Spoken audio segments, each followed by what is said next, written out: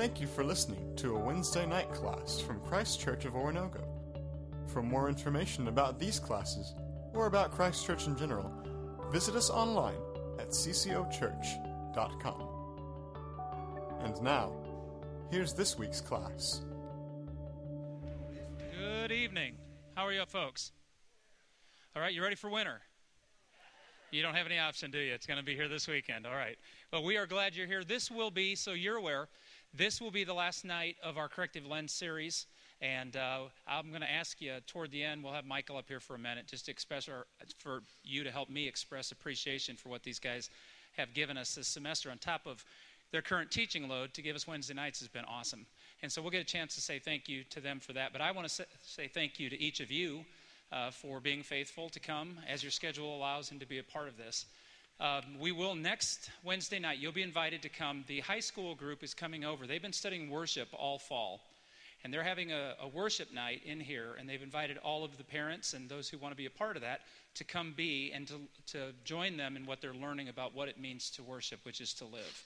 And so wanted you to be aware of that you're welcome to come back next Wednesday night, and we'll meet in here, and then that will end the semester, and we'll take our little holiday break and come back at it in January. So that's kind of a forecast of where we're going.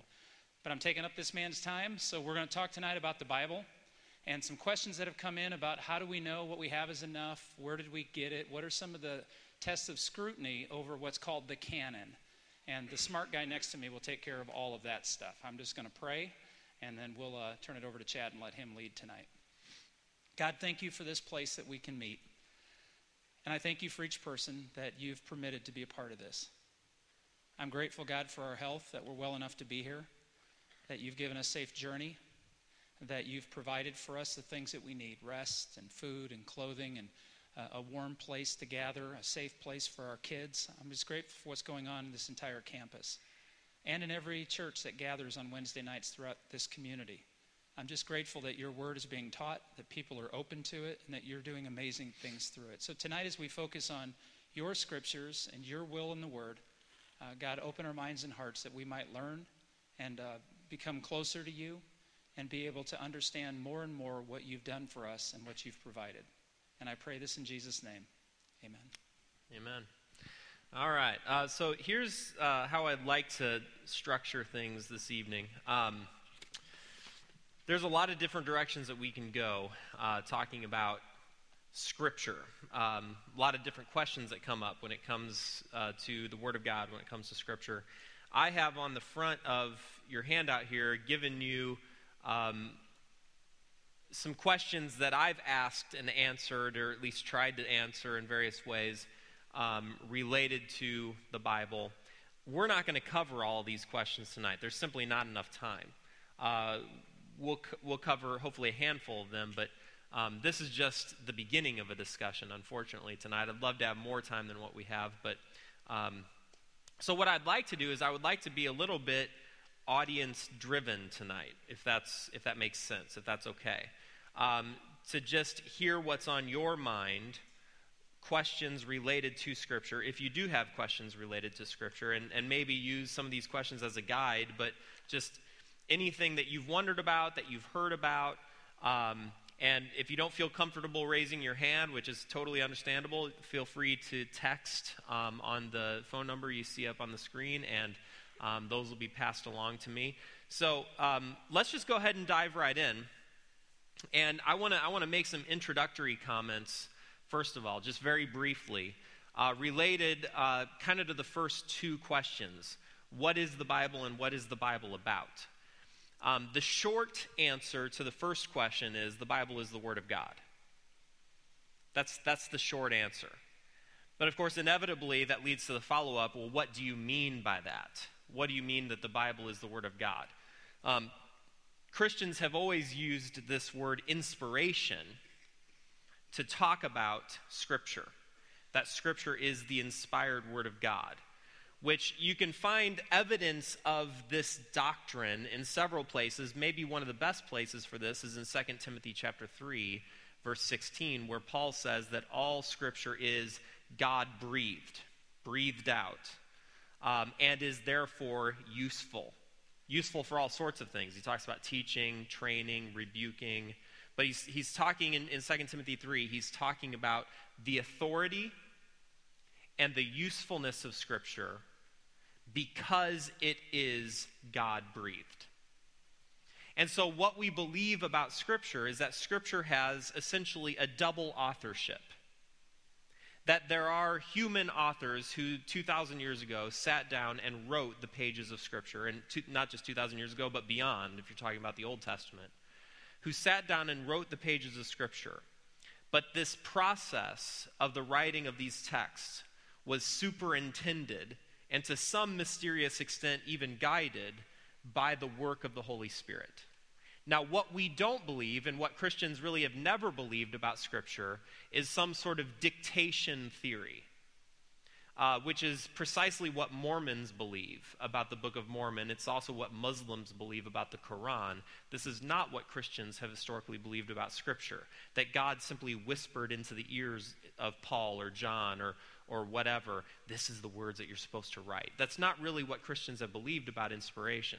Instead, we believe that the Holy Spirit was working upon and through the human authors as they're writing Scripture. Now, that makes a big difference. You know, what we believe about Scripture makes a big difference, because we believe that Scripture isn't just an interesting historical document. We believe that there's something timeless and authoritative about this word. And we believe it so much that, you know, this church, for instance, the Bible is our authority. We worship Christ, but God's word is our authority. God's word teaches us. So Mark is in submission to God's word. The elders are in submission to God's word. I'm in submission to God's word because of, and it goes back to what we believe about the Bible itself, that it's not just an interesting historical document. It is God's word to us. Now, I teach a class on biblical interpretation at Ozark, actually 2 classes on biblical interpretation. And one of the things that I try to emphasize to my students over and over and over again, and Mayor just talked to my class this morning about this very point, interpreting Scripture is sometimes a messy process, a difficult process. It's a big book, and there's a lot of things in the book that are confusing and cause us to scratch our heads, and there's a lot of times we get it wrong, and we try to do our best to understand properly what God is trying to say to us through the Word. But at the end of the day, the reason why we are so passionate and diligent in our study of Scripture is because of what we believe it is. On the other end of the spectrum, though, I also want to give you this caution. The Bible is the Word of God. The Bible is inspired by the Holy Spirit. But the Bible is not our God. There's an egregious sin that lurks below the surface in many churches and among many Christians, a sin that I call bibliolatry, where we actually have an unhealthy view of Scripture. There's so many Christians that know very little about Scripture, but what they do know is that they assume that there's something almost divine about Scripture itself. And so Scripture is turned into almost this superstitious magic book. And I think that that's an error that we need to avoid as well. And that leads to the second question. The second question is, what is the Bible about? Can I give you the short Sunday school answer for this? What do you suppose I'm going to say? The Bible is not about the Bible. The Bible is about Jesus. The Bible is not about the Bible. The Bible is about Jesus. You know, when the disciples on the day of Pentecost in Acts chapter 2, when they stood up and they preached to this audience, and some of the first converts were welcomed into the family of God. They were welcomed into the church. The message that Peter preached that day wasn't, you need to believe that the Bible is fully inspired in the authoritative Word of God, and then you will be saved. That wasn't what he said. He actually pointed to Jesus, that Jesus has been made both Lord and Christ. And so what Scripture, what this Word from God is persisting in telling us over and over and over again, is it's telling us it's about Jesus.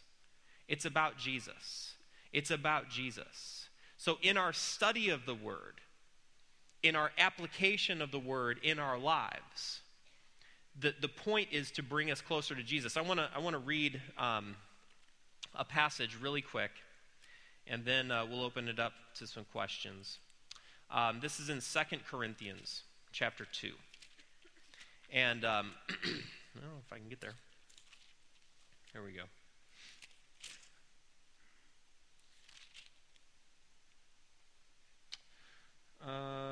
Actually, that's not right.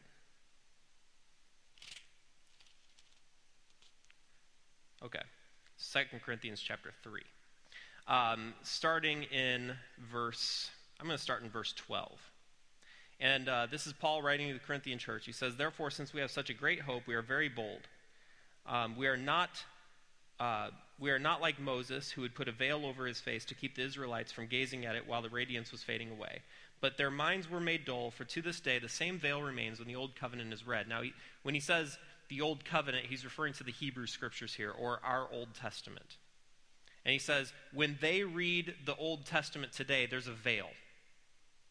It has not been removed because only in Christ is it taken away. Even to this day, when Moses is read, a veil covers their hearts, but whenever anyone turns to the Lord, the veil is taken away. Now the Lord is the Spirit, and where the Spirit of the Lord is, there is freedom.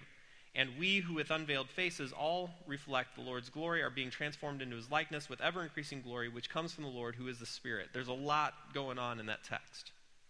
But one of the things that Paul says in that passage about Scripture, something that I really want you to hear, is that Christ is the interpretive key to the entire Bible. Christ is the interpretive key to the entire Bible. There's a lot in the Bible that's confusing. I mean, I teach the Bible for a living, okay? And sometimes people live under the misapprehension that I know something about the Bible. I don't. And I think Mark would say the same thing about himself. I mean, this is a big book. And there's a lot in here that it can overwhelm, it can confuse. And the minute you think you have a tight grip over a text, you're proven pretty quickly that you didn't have as tight a grip as you thought you did. I mean, this is a lifelong study. It's a lifelong pursuit to properly understand God's Word. There's always something new to learn. There's always some place to grow in. But the one thing that I know for sure is that Christ is the interpretive key. Christ is the interpretive key. Jesus says in Matthew chapter 5, "I am the fulfillment of all the law and the prophets," which was a way of saying, I am a fulfillment of your whole Scriptures, the Hebrew Scriptures. It's pointing to me. And so I think we need to start with that understanding. Whenever it comes to a conversation about Scripture, we need to start with an understanding of what it is. Scripture is the Word of God, inspired and authoritative. There's something timeless about Scripture. But Scripture's testimony is not primarily about Scripture. Scripture is not divine. Scripture points us to Jesus. The point of Scripture is Christ. Okay?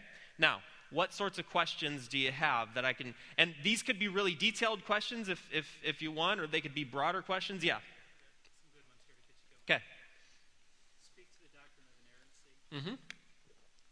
Question is about the doctrine of inerrancy. Inerrancy, just give you a short definition of what this means. It means essentially that God cannot lie. God tells the truth. And so Scripture, if it is God's Word, tells us the truth. Does that make sense? Logical sense to you? And so inerrancy is the doctrine that Scripture is without error. Scripture is without error. Now, I need to clarify what that doesn't mean so that we don't misunderstand. Okay? Because there's a lot of misunderstandings about what inerrancy is and what inerrancy is not. By inerrancy, we don't, for instance, mean that we have to impose modern assumptions back on a primitive text. Let me give you one such assumption. When in the bulletin on Sunday mornings, and you look at, I don't know if I'm a numbers guy, I apologize for this, but one of the first things I do when I get the bulletin on Sunday morning, I flip it to the back, and I see, what was attendance like last week? What was the offering like last week? Like, I can't help it, I'm a numbers guy. I like seeing that information. Now, I assume that when there's a number in the bulletin, I assume that number is pretty doggone accurate. Like, precisely accurate. Like but that's our assumption, right? Now, if you've been around very many churches, though, you actually know there's a dirty little secret. the number isn't quite as accurate as you might first assume, okay? Like, who exactly does David McCauley count on a Sunday morning? I see him walking around with his counter. If I go to third service, does he count me again, or does he know everybody that's been in second service and also went to third service? You know, like, and so I don't want to throw you into a state of confusion. I don't want you to become despondent about the numbers that you're seeing in the bulletin, but just know that those probably aren't scientifically precise. There's no turnstiles on the doors, okay? But our modern assumption is when a number is given, the number is fairly precise, okay? That's our modern assumption. Now, we lie about numbers all the time, though, don't we? Like, for instance, I'll get Mark to lie. Just a second. I'm going to get him to lie. Okay, everybody ready? Mark, how tall are you? 6 foot. That's a lie. It's a lie. Because I know it's not precisely accurate. It's not precisely true. He's probably 6 foot and a fraction, or maybe just below 6 foot. But for the sake of brevity, we summarize, right? And so it's not technically a lie. It's just not entirely true. So, what does this have to do with Scripture? When you look at numbers in Scripture, just as an example, like an army is counted, or a period of time is given, it would be false for us to read some sort of modern assumption back into an ancient text and assume all of those numbers are precise down to the detail, or every chronological sequence is exactly so.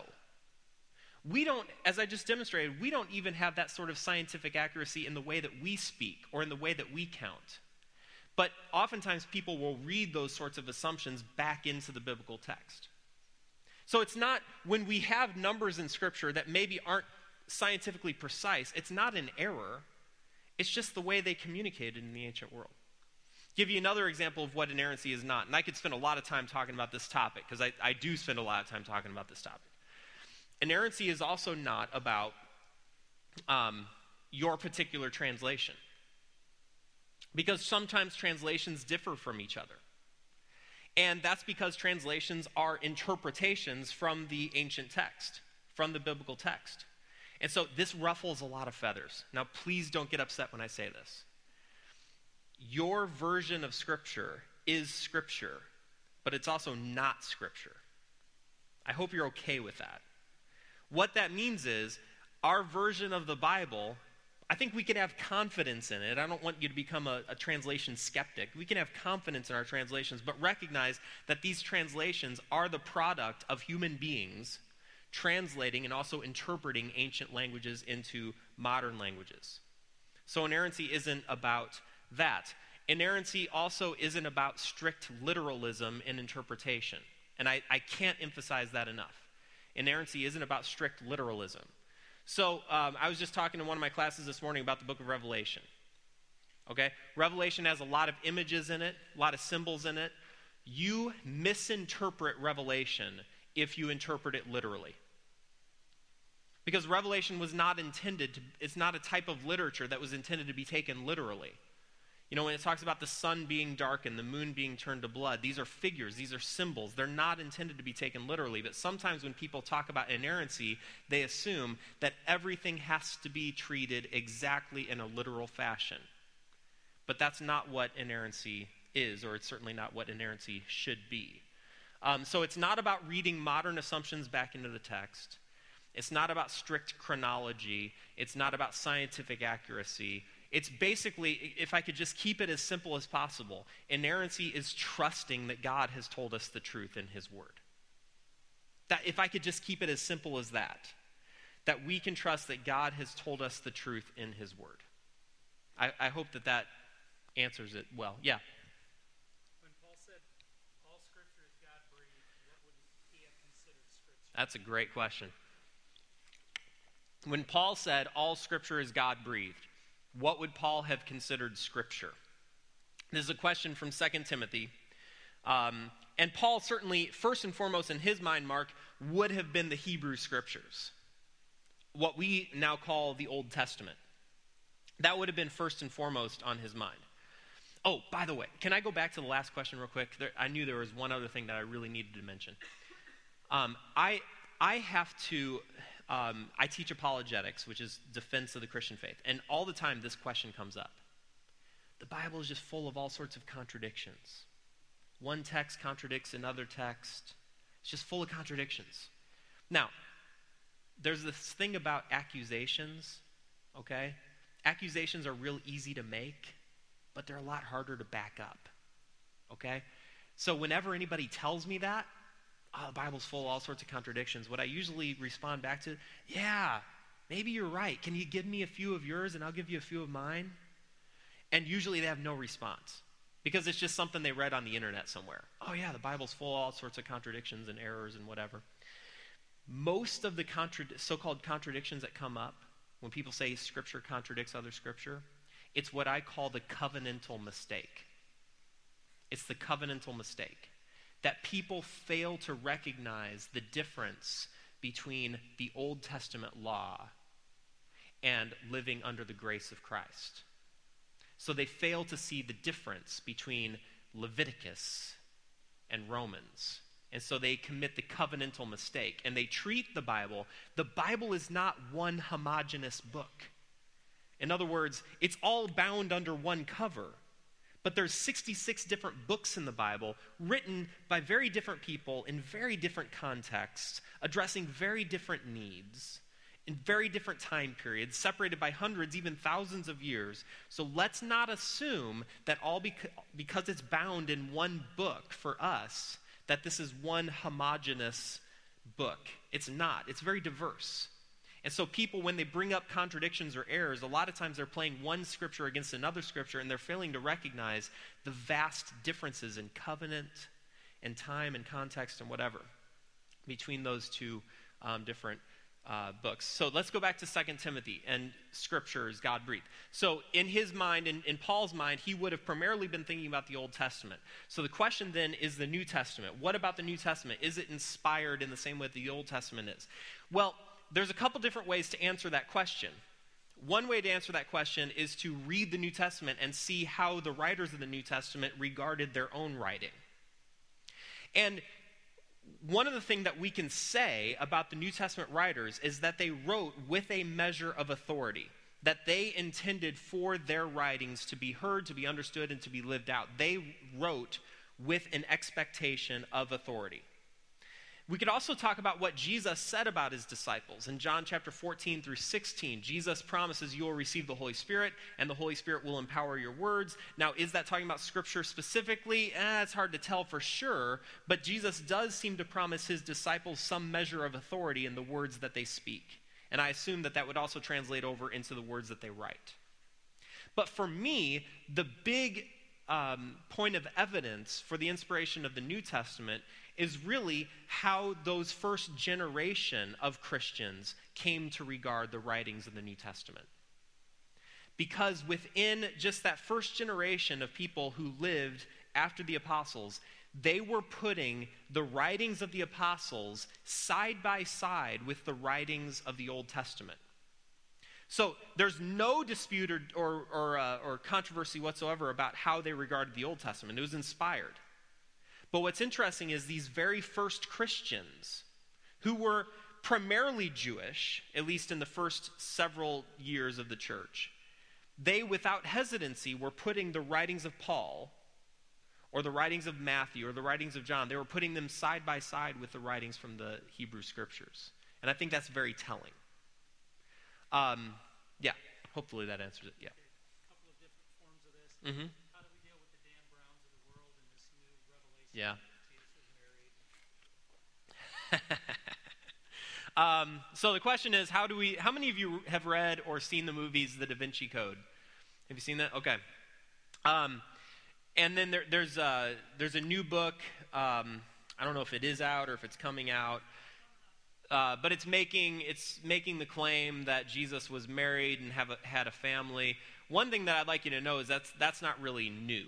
That claim has been around for several years, and it's about as trustworthy of a claim as saying that, you know, we never really landed on the moon or September 11th was an inside job.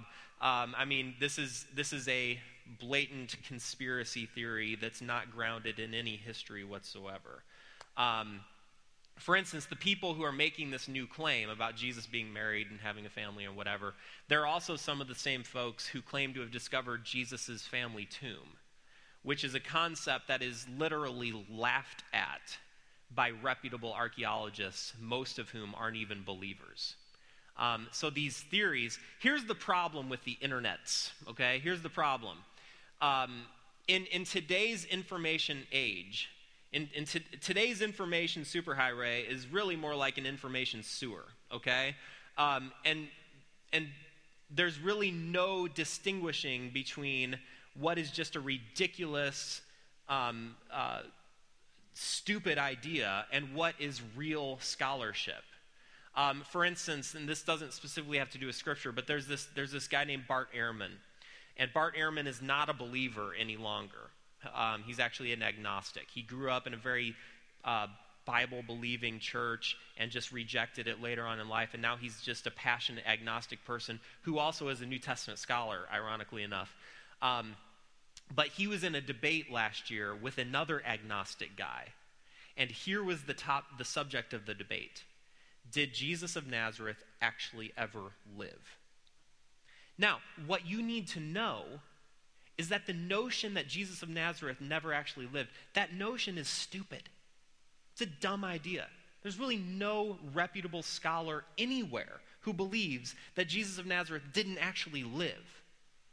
That idea only exists on the internet, okay? So what was interesting is you have this agnostic New Testament scholar debating against this other agnostic guy, and the agnostic scholar on this side is actually arguing for Jesus' existence and basically saying, you're an idiot, okay? Stop it, knock it off. There's no archaeological evidence, there's no historical reason, there's no logical reason to say that Jesus never existed. And the same is true about all these conspiracy theories, whether it's in the Da Vinci Code or in this new book. That's exactly what they are, as conspiracy theories. And I don't have the time or the inclination to go one by one through all the things that they say. I mean, maybe we could talk about a few of them. But here's what I want to reassure you with. When you actually look at scholarship, when you actually look at serious theologians, serious scholars, serious historians, and you get outside of the conspiracy theory world, what you realize is things are a lot more boring than what you first assumed, okay? And a good deal of study actually ruins a lot of our conspiracy theories.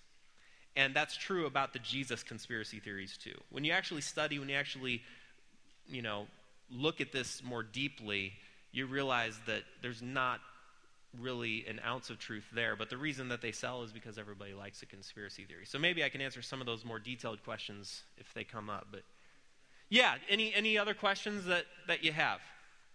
I'm happy to try to answer any. Anybody have any questions? Yes?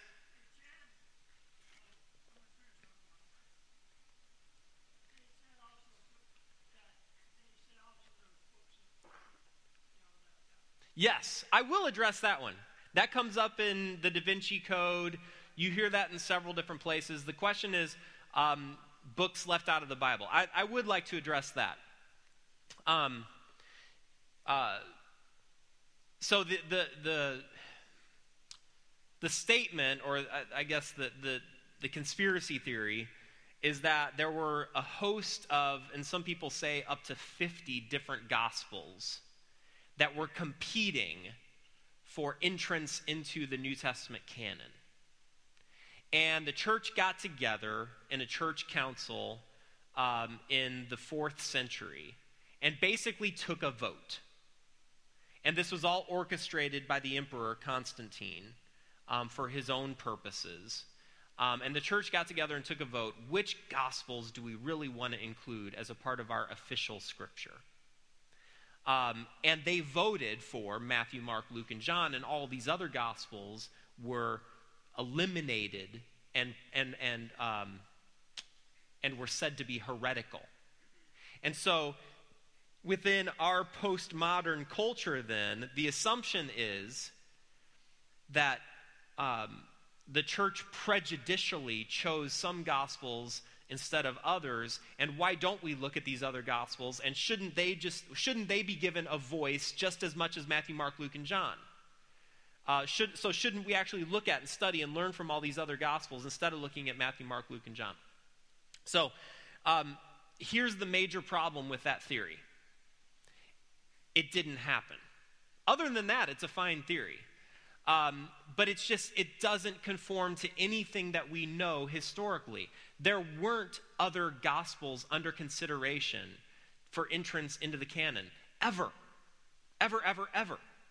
Now, there were at least a couple other books that some people did believe belonged in the New Testament canon. I'll give you two of them. One was called the Epistle of Barnabas, and one was called the Shepherd of Hermas. Okay? Some people at various times did think, well, maybe they should be canonical, but that was a minority position. It was never very widespread. The thing about both of those two documents, though, is that they have precious little to do with the life of Christ. Very little to do with the actual life of Christ. They're not gospels.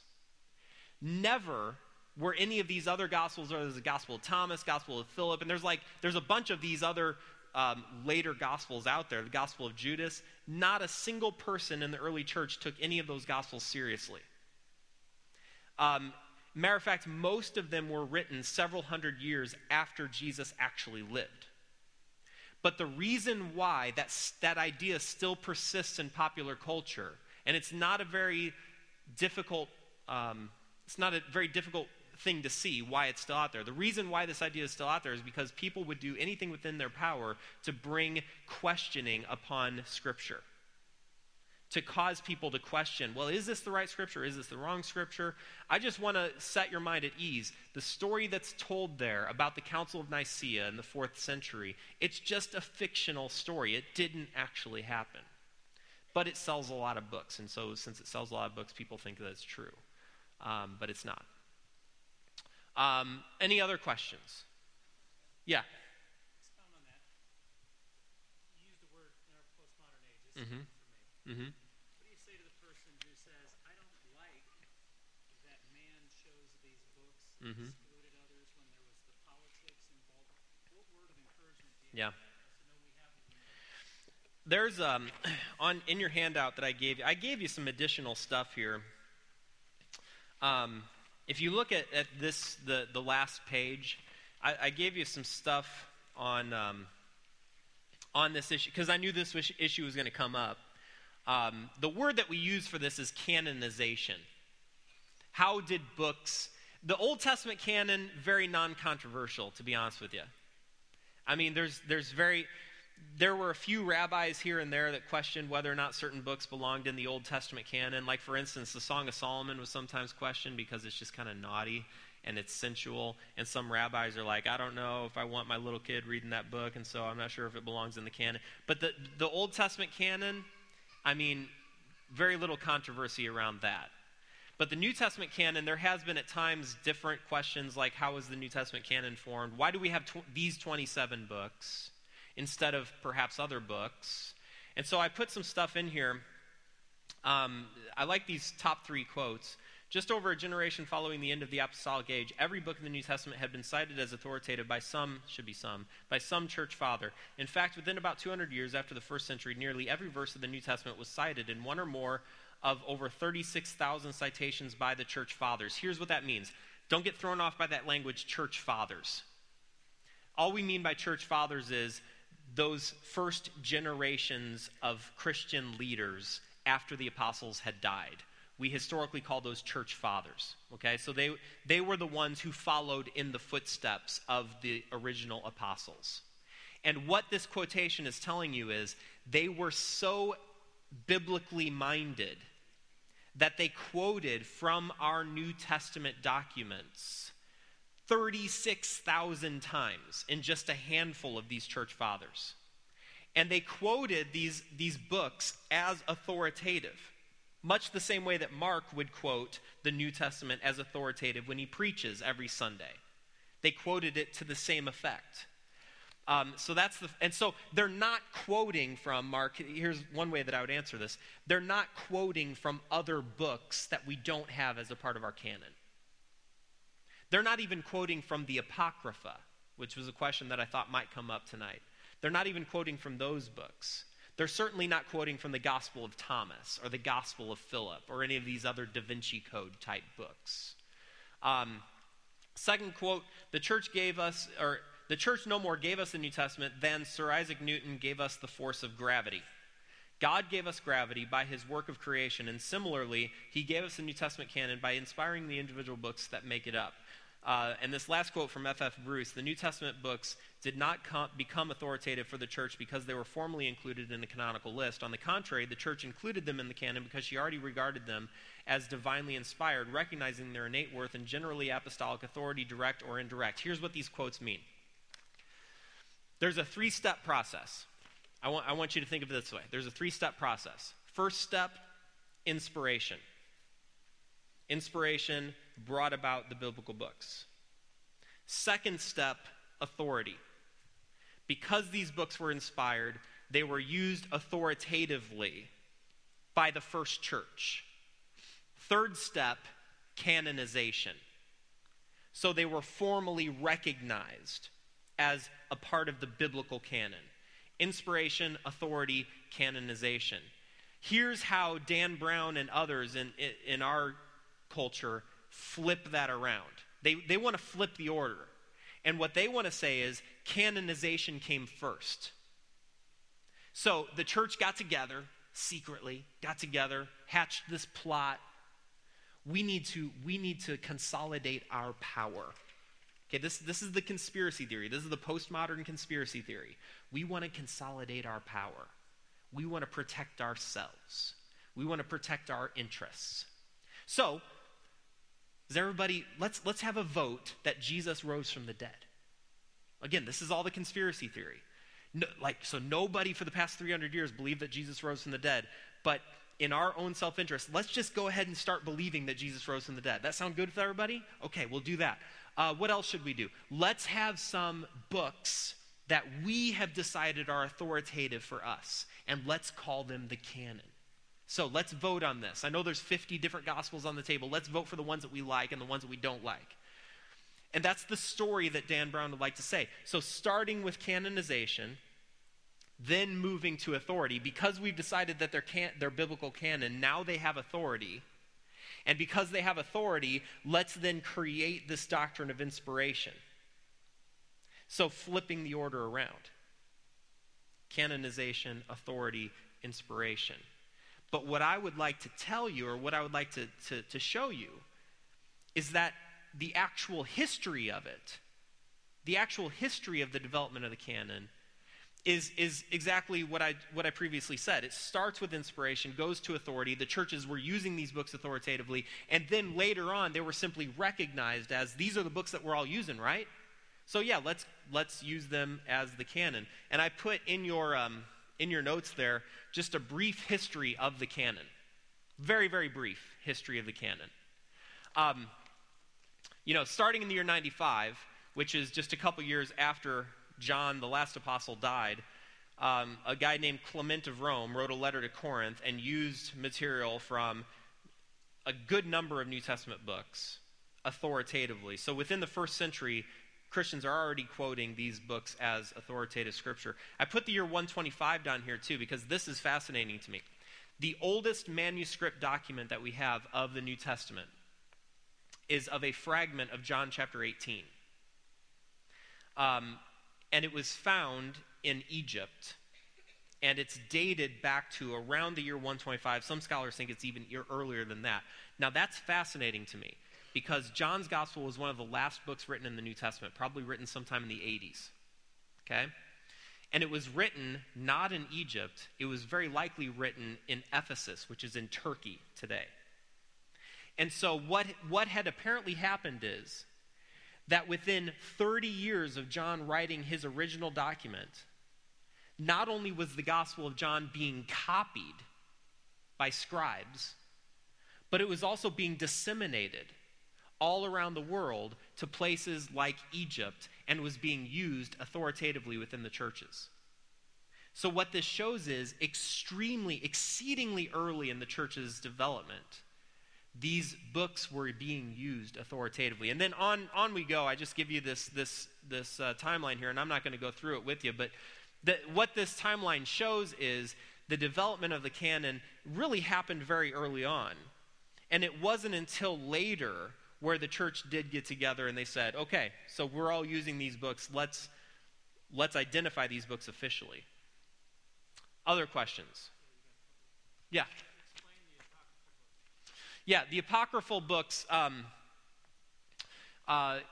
if you come from a Catholic background especially, Catholic Bibles include other books that aren't in our Bibles, and so kind of what's the deal with those books? They're called the apocryphal books.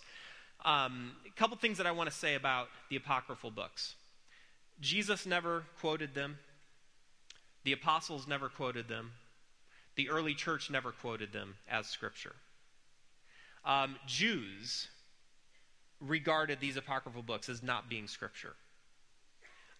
So there's a general consensus early on that these books are what they use the word deuterocanonical, which basically, here's what that means. These are good books. These are interesting books. These are books worth reading. But they're not really on the same level with Scripture.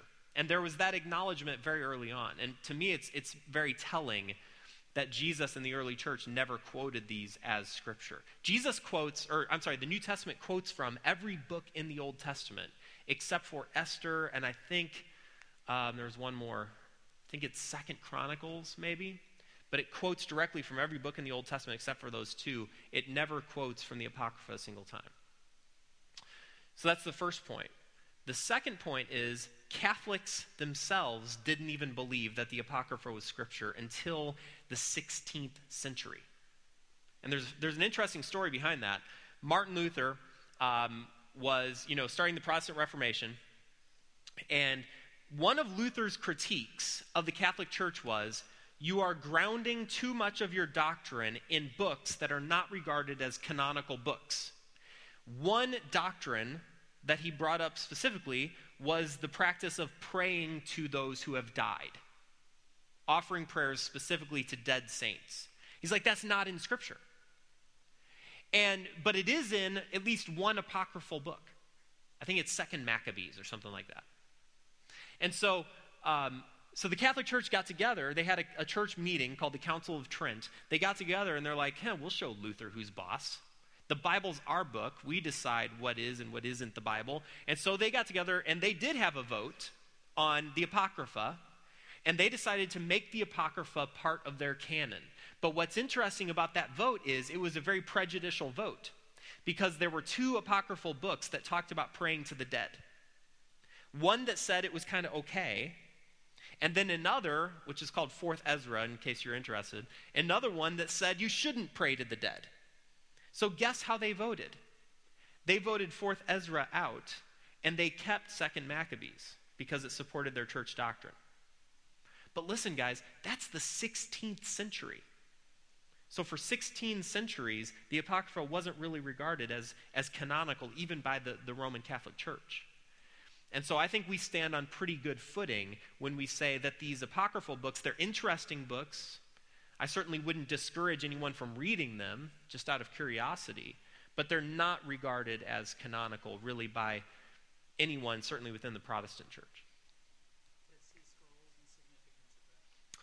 Dead Sea Scrolls. Okay, so I want to maybe six or seven more minutes, give us about 20 minutes at the end.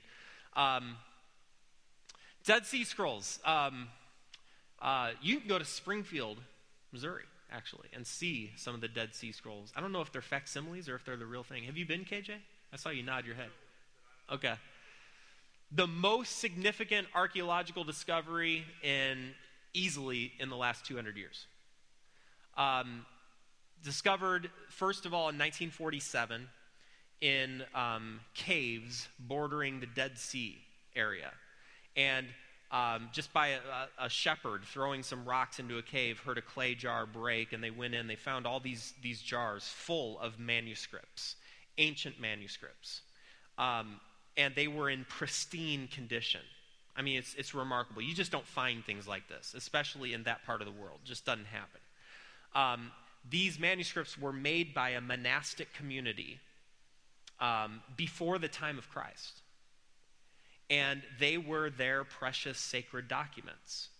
And within these Dead Sea Scrolls, they had manuscripts of virtually every book of the Old Testament. Now, why they are significant is because the actual text of our Old Testament, it's based on a Hebrew text, but the oldest manuscript copies that we had up to that point only dated to about the year 1000, like the 9th, the 10th, the 11th century. So our manuscript evidence for the Old Testament was actually not that old.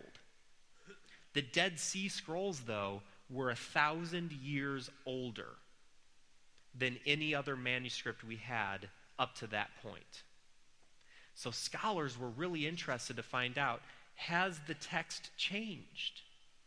Because sometimes this accusation is brought up about the Bible. Oh, like Jehovah's Witnesses love making this accusation. Muslims love making this accusation. The Bible's just been changed. It's been manipulated.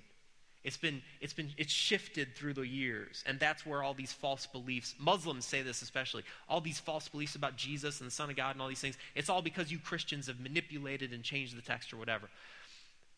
The Dead Sea Scrolls are over 1,000 years older than any other manuscripts that we had, and they are accurate to about 99% of the details.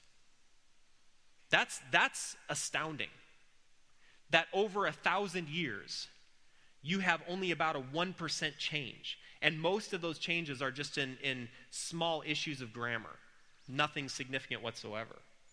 And so the Dead Sea Scrolls have done a great deal to help us talk about the validity or the reliability, especially of the Old Testament. The Dead Sea Scrolls have also helped us to understand what people were thinking about the Messiah in the first century. Because this community that wrote the scrolls were very messianic. And so we can understand what were people, even a little bit before the time of Christ, what were they thinking or hoping for with the Messiah? Yeah. Textual variants. Since we're running a little bit short on time, I want to point out this page to you because it kind of gets at this issue a little bit. The back side of the front page. This chart is a comparison chart between the Bible and other ancient documents, or specifically the New Testament and other ancient documents. And what this chart basically says is this. Our manuscript evidence, now a manuscript is a copy, okay? We don't have any of the original copies of any of the New Testament texts, which shouldn't surprise you or alarm you. These texts were originally written on papyrus, which is a very somewhat fragile medium, and it just doesn't last more than a couple hundred years. So what we do have is manuscripts, though. And we have more manuscript evidence for the New Testament than we have for any piece of ancient literature combined. The manuscript evidence that we have for the New Testament is just overwhelming. Especially when you compare it, I mean, no scholar anywhere would question the reliability of the Iliad. Okay? But if you compare the New Testament to the Iliad was written in 900 BC, roundabouts. The earliest copy is from 400 BC, which is a span of 500 years, and we only have 643 copies available. And that is the best attested ancient document. But you compare that to the New Testament, which was written between 50 and 100 AD. The earliest copy is from, I told you about this, from around 125, which is only a span of 25 years. And we have over 24,000 different manuscript copies, not of the whole New Testament, but of fragments of the Old Testament, of portions of the New Testament. So we have over 24,000 different manuscripts available to us. So what scholars do is they take all this manuscript evidence available. And, I mean, people dedicate their lives to this. They take all this manuscript evidence, they basically put it on a table, if you could imagine this, okay? They basically get all the manuscripts that we have available, and then they compare them to each other. They compare all these manuscripts with the design and with the intention of trying to arrive at the most accurate text of the New Testament possible. Now, because archaeology continues to discover new things, and because we continue, I mean, even still, we continue to discover new manuscripts, this is the cool thing. Your Bible, specifically your New Testament, is more accurate than the Bible of any generation over the past 2,000 years. Your Bible is more accurate than Martin Luther's Bible. Your Bible is more accurate than anyone in the Middle Ages. Your Bible is more accurate than anyone in the first several centuries. Your Bible is more accurate than Augustine's Bible. You could have more confidence in your Bible than any generation of Christians that has ever lived. And it's because of the work of textual critics who study these manuscripts and who are attempting. And, so sometimes the question of the King James Version comes up.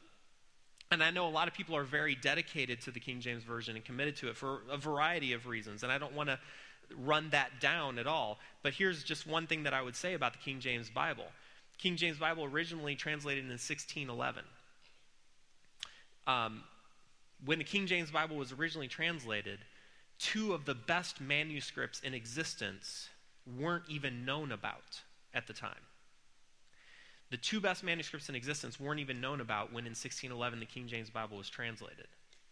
And so the newer translations that we have much more textual authenticity to them because of just the work that's been done between these new manuscripts. And also, one of the other problems of the King James Bible is that the knowledge of the biblical languages was not what it is today. One of the classes that I teach is Greek, biblical Greek. And the knowledge of biblical Greek and also biblical Hebrew when the King James was written was not what it is today, which is why you can go to Rome and see statues of Moses in Rome, and he has goat horns. Moses has goat horns. It's the weirdest thing. And I asked our tour guide, why does Moses have goat horns? And what I was told is because when these statues were made in the Renaissance, the translation of the Old Testament had Moses with goat horns. It actually was supposed to talk about how God's glory was shining on Moses, but they got it wrong. And they actually translated it that he was growing goat horns. It's crazy, right? It's crazy. But our knowledge of the Hebrew has advanced just that much in recent years. So textual variance, I've read this statistic that the textual variance in the New Testament, one manuscript disagrees with another manuscript. It's only about 1% of our New Testament where there are textual variants, where one manuscript will say one thing, another manuscript will say another thing. Usually these textual variants, because I've studied it a little bit, usually these textual variants are rather small, and it's pretty clear that a variant has entered into the text. Like, for instance, sometimes like a monk would be copying a manuscript. And a monk, in an effort to make something clearer, would add a little comment into the text to help explain the text. Well, the next monk would get that manuscript and he would mistake that comment for the text itself. And so all of a sudden, that little comment has entered into the text. But a scholar can see that a mile away. And a scholar can recognize, oh, that's clearly just a scribal comment that was added to the text. And especially when you compare it to other texts that don't have this comment, it's a pretty easy thing to recognize this wasn't a part of the original text. That's why the more manuscripts you have available, the more accurate you can become. The only two major textual variants in the entire New Testament are John chapter 8, which is the woman caught in adultery, and the end of Mark's gospel, Mark chapter 16, just the last few verses of Mark 16. These are the only two textual variants of significance in the New Testament. And what most scholars believe about John chapter 8, and students ask me this all the time, would you ever preach from John chapter 8? The answer is yes, I would. Because most scholars believe that John chapter 8 is an authentic story from the life of Jesus. They just have questions about whether or not it belongs in that place in John's gospel. So most scholars are pretty secure on the idea that this happened, but we're not sure if it happened exactly when John's gospel has it happening. Does that make sense? Most scholars on the end of Mark 16, most scholars are pretty well sure that this is not actually the real ending for Mark's gospel. most scholars believe that this was an ending that was added later on by scribes. The reason why it's still in our Bible, though, actually goes back to the King James Version. Because the King James Version included it, this has now become kind of a part of Scripture for all time. And so most modern translations will have a little footnote. Most modern translations will have a little footnote around those texts. Here's one thing, and I think I'll close it up with this comment. Here's one thing to always keep in mind, though. And this is the apologist coming out in me, and not everybody really likes this approach, but here's the approach that I take, especially to people who ask questions like these, which, believe me, these are all great questions. They're great things to talk about.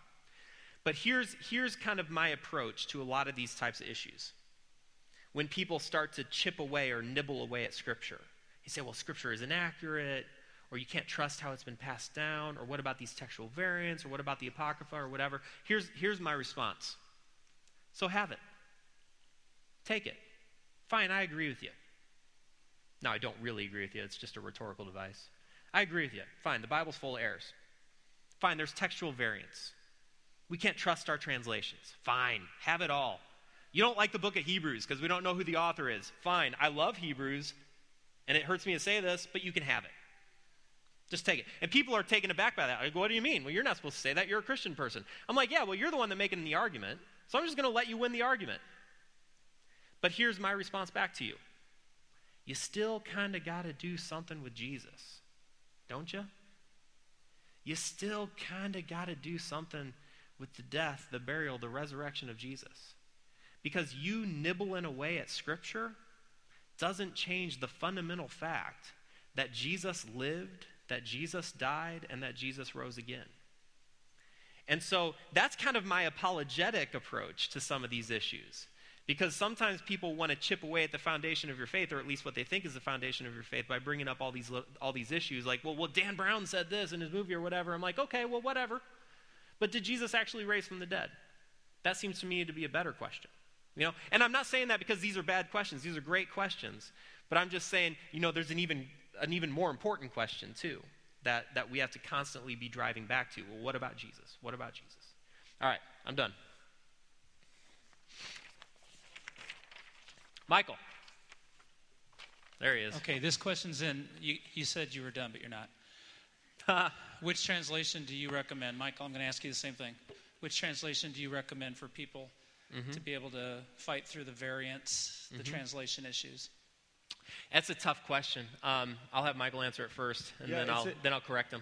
That's awesome. Yeah. It is a tough question because the reality is, as Chad said, whatever English translation we're reading a translated text, and so it's not going to be perfect. And so my primary response to this is always read more than one.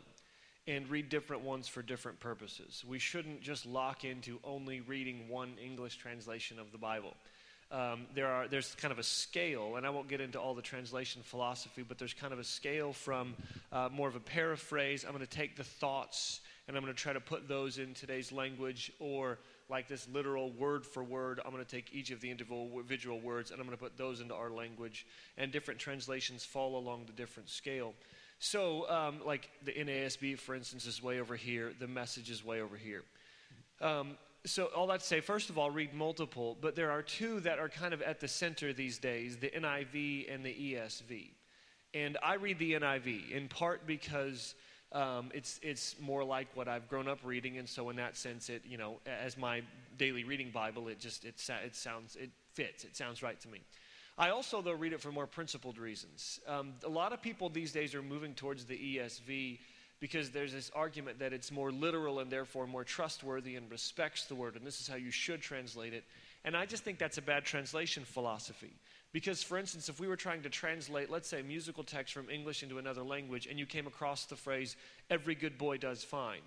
Like, the point of that statement has nothing to do with boys doing good things. It has to do with the way in which the notes are laid out on the scale. So sometimes literal translations don't communicate the best meaning for a certain thing. like word for word, that is. And so what I like about the NIV is I think it takes an appropriate middle ground. It's still a fairly literal translation, but whenever, for instance, there's another great example of this. Whenever Paul says the Greek word adelphoi, which translated literally as brothers, he is speaking in his language to a group of men and women. And in our language, in our time right now, typically when we address a group of men and women, we say, ladies and gentlemen. And so because this is the way we address it, I prefer a translation that says brothers and sisters. Not because I'm like some, liberal or like, hey, go feminists or anything like that. It's because I think it's a better translation. In our language, the way in which you address a mixed group is brothers and sisters. And so in that sense, I think whereas brothers is literally accurate, I don't think it's getting at what Paul was meaning. And the translation should get at what Paul's meaning. So my answer is, I still use the NIV, and I think in some ways, too, it keeps you honest. When you read a more literal translation, you can fool yourself into thinking you're reading the Greek or the Hebrew. You're not. So I use the NIV, but I guess let me add a third one. There's kind of the middle range for me, ESV or NASB on the more literal side, NIV right there in the middle, and the NLT I find pretty helpful as well. I don't hate the message. I love the message for what it is. But the NLT, New Living Translation, is, and by the way, forgive me for not spelling out the acronyms, ESV is English Standard Version, NIV is New International Version, and the NLT is the New Living Translation. And it is a bit more dynamic and readable, and so it's refreshing. If you are really good at reading the Bible a lot, then mix it up and read it in another passage. I literally have nothing to add. Oh, I typically use the NIV. Yeah. But I really like the NLT too. Yeah. I just like it. And what he said about translation is absolutely correct. And I try to make this point with my Greek students. The language of the New Testament is not just Greek. It's actually a specific kind of Greek. It's called Koine Greek, which Koine means common. And this was the common language of the everyday man. And they know that because they've found this type of Greek on like ancient bills of receipt or inventories or even grocery lists. Archaeologists have found this type of Greek. This isn't the type of Greek that was used if you were writing poetry or history or something that you were intending to last, trying to make some grand cultural statement. This was the common language of the common man. And so what I tell my Greek students is, our translations should be faithful to that purpose. If Scripture was written in a language intended to be understood by the common person, then a translation of Scripture should have that same purpose. It should speak to people in a way that they understand, with language that they get. And I remember being in the Philippines. I was a junior in high school. So, like the 17-year-old kid.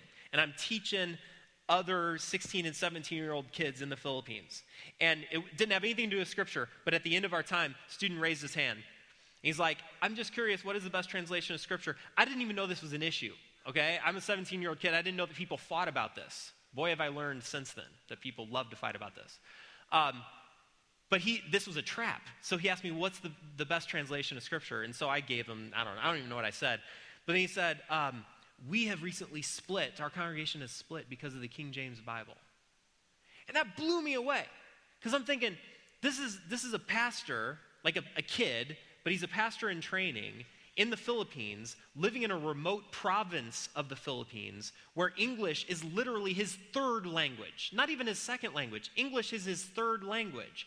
And there's a contingent in the church that says the only version of the Bible that you are permitted to use is a version of the Bible written not only in English, but in an archaic form of English that they don't even speak in America or England anymore. Like, where did we go wrong?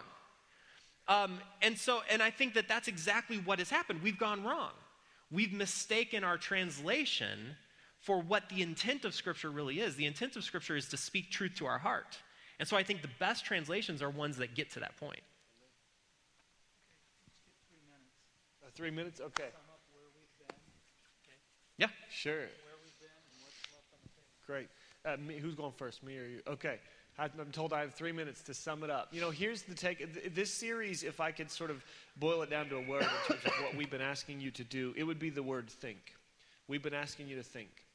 Think critically, think evaluatively, think analytically, think about yourselves, think about your world, think in ways that you don't necessarily normally do. At least most of us don't, right? And the thought that has crystallized for me in this series, and I can't remember if I said this last time I was up here or not, but the thought that has really come together for me in this series, combined with some of the other things I'm studying, is that the blessings of the gospel become real to those who think about them. And I believe that that's true. I believe that this is why Paul wrote so many of the letters that he wrote. I believe this is why we were given a book. I believe that this is why in some of these letters Paul talks about setting your hearts and minds on things above. He's not talking about some sort of mystical experience. He's saying think about these things. And I think that if you ever find yourself wondering why doesn't this benefits of salvation and the blessings of the gospel that I read about in Scripture, why aren't those happening in my life? Well, there's lots of reasons, but one of them may be because we're not actually meditating on them. And so as far as where we go from here, what I want to say to you is think. Recognize that when God got a hold of you and called you to worship, he was including in that call to worship your minds. We love God with our minds. When Jesus called you to discipleship, he called you in part to a discipleship of the mind. So let me be specific with my 3 minutes and tell you two things I think that means. One, if you don't have a regular habit of reading the Bible, don't waste another day without it. Read the Bible on a regular basis. Take in Scripture. Listen to it. Read it. Memorize it. Because you think about all these wonderful things we're talking about Scripture, and I've enjoyed just hearing from the back this defense of our understanding of Scripture, and we have reasons to believe that it's true and inerrant and trustworthy, but believing the right things about Scripture is one thing. It's not enough. I'm always reminded of a story, and if I've shared it with you guys, forgive me, I'm going to share it again, about a young man who wanted to go off to college to study theology.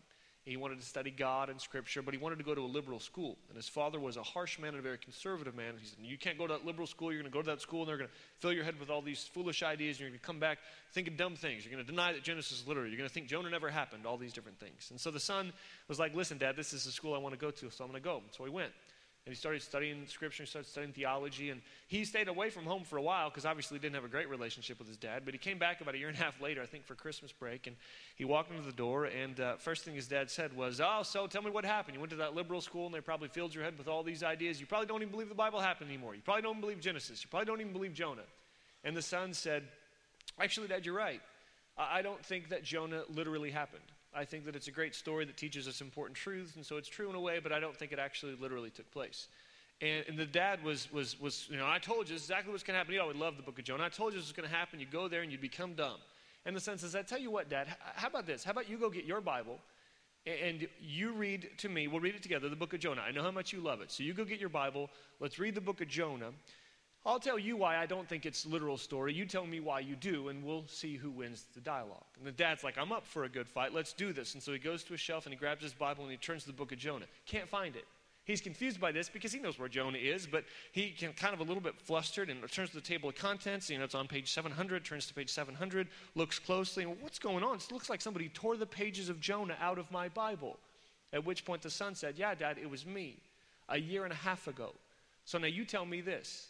What's the difference between me denying Scripture and you ignoring it? And this is an important question for those of us who would raise our hands and say, I think this book tells the truth. Every part of it, every word. What's the point if we're not actually reading the book? So at the end of the day, where we go from here is back to the Bible and we read it. And the second thing I think that comes from this call to think is ask this question of yourselves. And I know this is not a question that we normally ask ourselves as busy adults with full lives. Why do you think the way you think? If there's something that we've learned here in this series, it's that we have assumptions that we're not necessarily aware of that impact how we think and therefore how we live. And this is our worldview. We don't look at these things, we look through these things. And what we've asked you to do, we want you to continue to do, and that's look at the way you think. And I want you to get in the habit of asking yourself, you can't do it all the time because that would be exhausting. But on a regular basis, when you find yourself talking about certain things, they could be spiritual, they could be otherwise, think to yourself, why do I think the way I think? And if you discern that thinking the way that you are doesn't come from Jesus, then change the way you think. So that when you ask that question, the answer is the right answer, which is, of course, Jesus. So, for me, where we go from here is we think. And that means we read the Bible on a regular basis, and we ask ourselves why we think the way we think on a regular basis as well. Yeah, this whole series, which I think has been great, has really just skimmed the surface on some really important ideas, some really important truths. And but it's done just that. It's just skimmed the surface. And hopefully some of the things that we've talked about have given you a taste for wanting to go deeper. And I love that phrase, the discipleship of the mind. I really love that.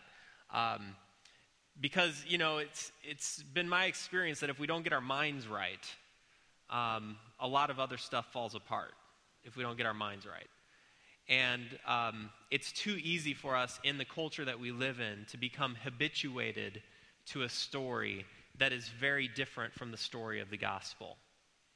And to start living a story that is very different than the story of the gospel, if we're not really thinking about it. If we're not being intentional disciples, but we're just kind of going through life. Well, we talked about the examined life, not really living the examined life, not really thinking about why we believe this or even what we believe. And so hopefully, if nothing else, we've given you this desire to think more deeply about what you believe and why you believe it. And I go back to, where we started this whole series was in 2 Corinthians chapter 10, and Mark made mention of it in several different sermons. But in 2 Corinthians chapter 10, Paul says, "For though we live in the world, we do not wage war as the world does. The weapons we fight with are not the weapons of the world. On the contrary, they have divine power to demolish strongholds." So our weapons are more powerful than the world's weapons. The world thinks that their weapons are so powerful and so awe-inspiring, but Paul says they don't got nothing on our weapons. Our weapons actually demolish spiritual strongholds. We demolish arguments and every pretension that sets itself up against the knowledge of God. And we take captive every thought. Just think about that. We take captive every thought and make it obedient to Christ. And that's a lifelong discipline. It's a lifelong discipline. It takes training. It takes intentionality to learn to take every thought captive and to live seriously this examined life. And I know Michael and I, we'd love to talk more with you about this in Mark 2. If you want resources, if you want encouragement, if you want, good books to read on any of these issues, we'd love to help you take that next step if you'd like to. Would you help me appreciate these two guys and the time that they've given to us? Occupationally, I have a bunch of jealous friends because they ask what we're doing, and I said, I just go grab two smart guys from Bible college and bring them up on stage, and they talk, and I take notes and ask questions, and they all hate me, but it's okay. It's a good life. We're spoiled rotten to have Ozark Christian College in our backyard, and to have guys like this, and many, many more that you wouldn't even recognize, who are serving at our Bible college, who attend here, have to listen to me preach every week, but volunteer to teach and serve and do amazing things, both over in our student ministry as well as in our adult ministry, and I'm grateful to that. Let's thank God for that, and then we'll be dismissed. Father, thank you for blessing us with resources, with people who love your church, with intelligent, God-led men who have not walked away from their faith or the church, but they love it. And they serve because this is their passion. Thank you, and I pray that you bless their families. But I'm really excited, God, about those who have come each and every week and have taken notes and have been challenged, like even in my own life, things that have been refreshed and things that have been made new. And for those opportunities that you give us through your Holy Spirit and through the power of your word, we are a blessed people. So tonight we thank you. And just pray safe journeys home for everyone here. And if we should wake tomorrow in your world, may we live differently because of what we've learned and thought of and experienced with you. And I pray these things in Jesus' name. Amen. You are dismissed. Real quick, before anybody leaves, I got a sales sit down, Ronnie. Before anybody leaves, get out a piece of paper. Just real quick. Get out a piece of paper real quick. Thank you. Get out a piece of paper. I want to give you my email address. My email address is ragsdale.chad@occ.edu. Michael's is DeFazio. That's DeFazio. No, it's not. How is that? How'd you get away with that? So M. DeFazio. Really? Okay, at occ.edu. Here's the reason why I'm giving you those email addresses. Michael and I are leading a trip to Europe this summer.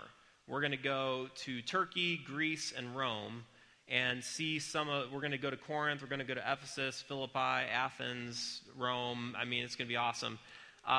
It's going to be the first 2 weeks of June that we're going to be doing this. And if this is something that you're interested in, again, first couple weeks of June, if you're interested in this or if you know someone that might be interested in this, please send us an email, either myself or Michael, and we can send you the relevant details and information about that trip. So again, email us if you have any interest in that. Listen, you can also email the office, and we'll get you that information. June 2nd through the 15th, these guys are leading it. They'll be your tour guides, showing you biblical archaeology, and there's an amazing website that'll show you what you do each day. If you're interested in that at all, please take advantage of that.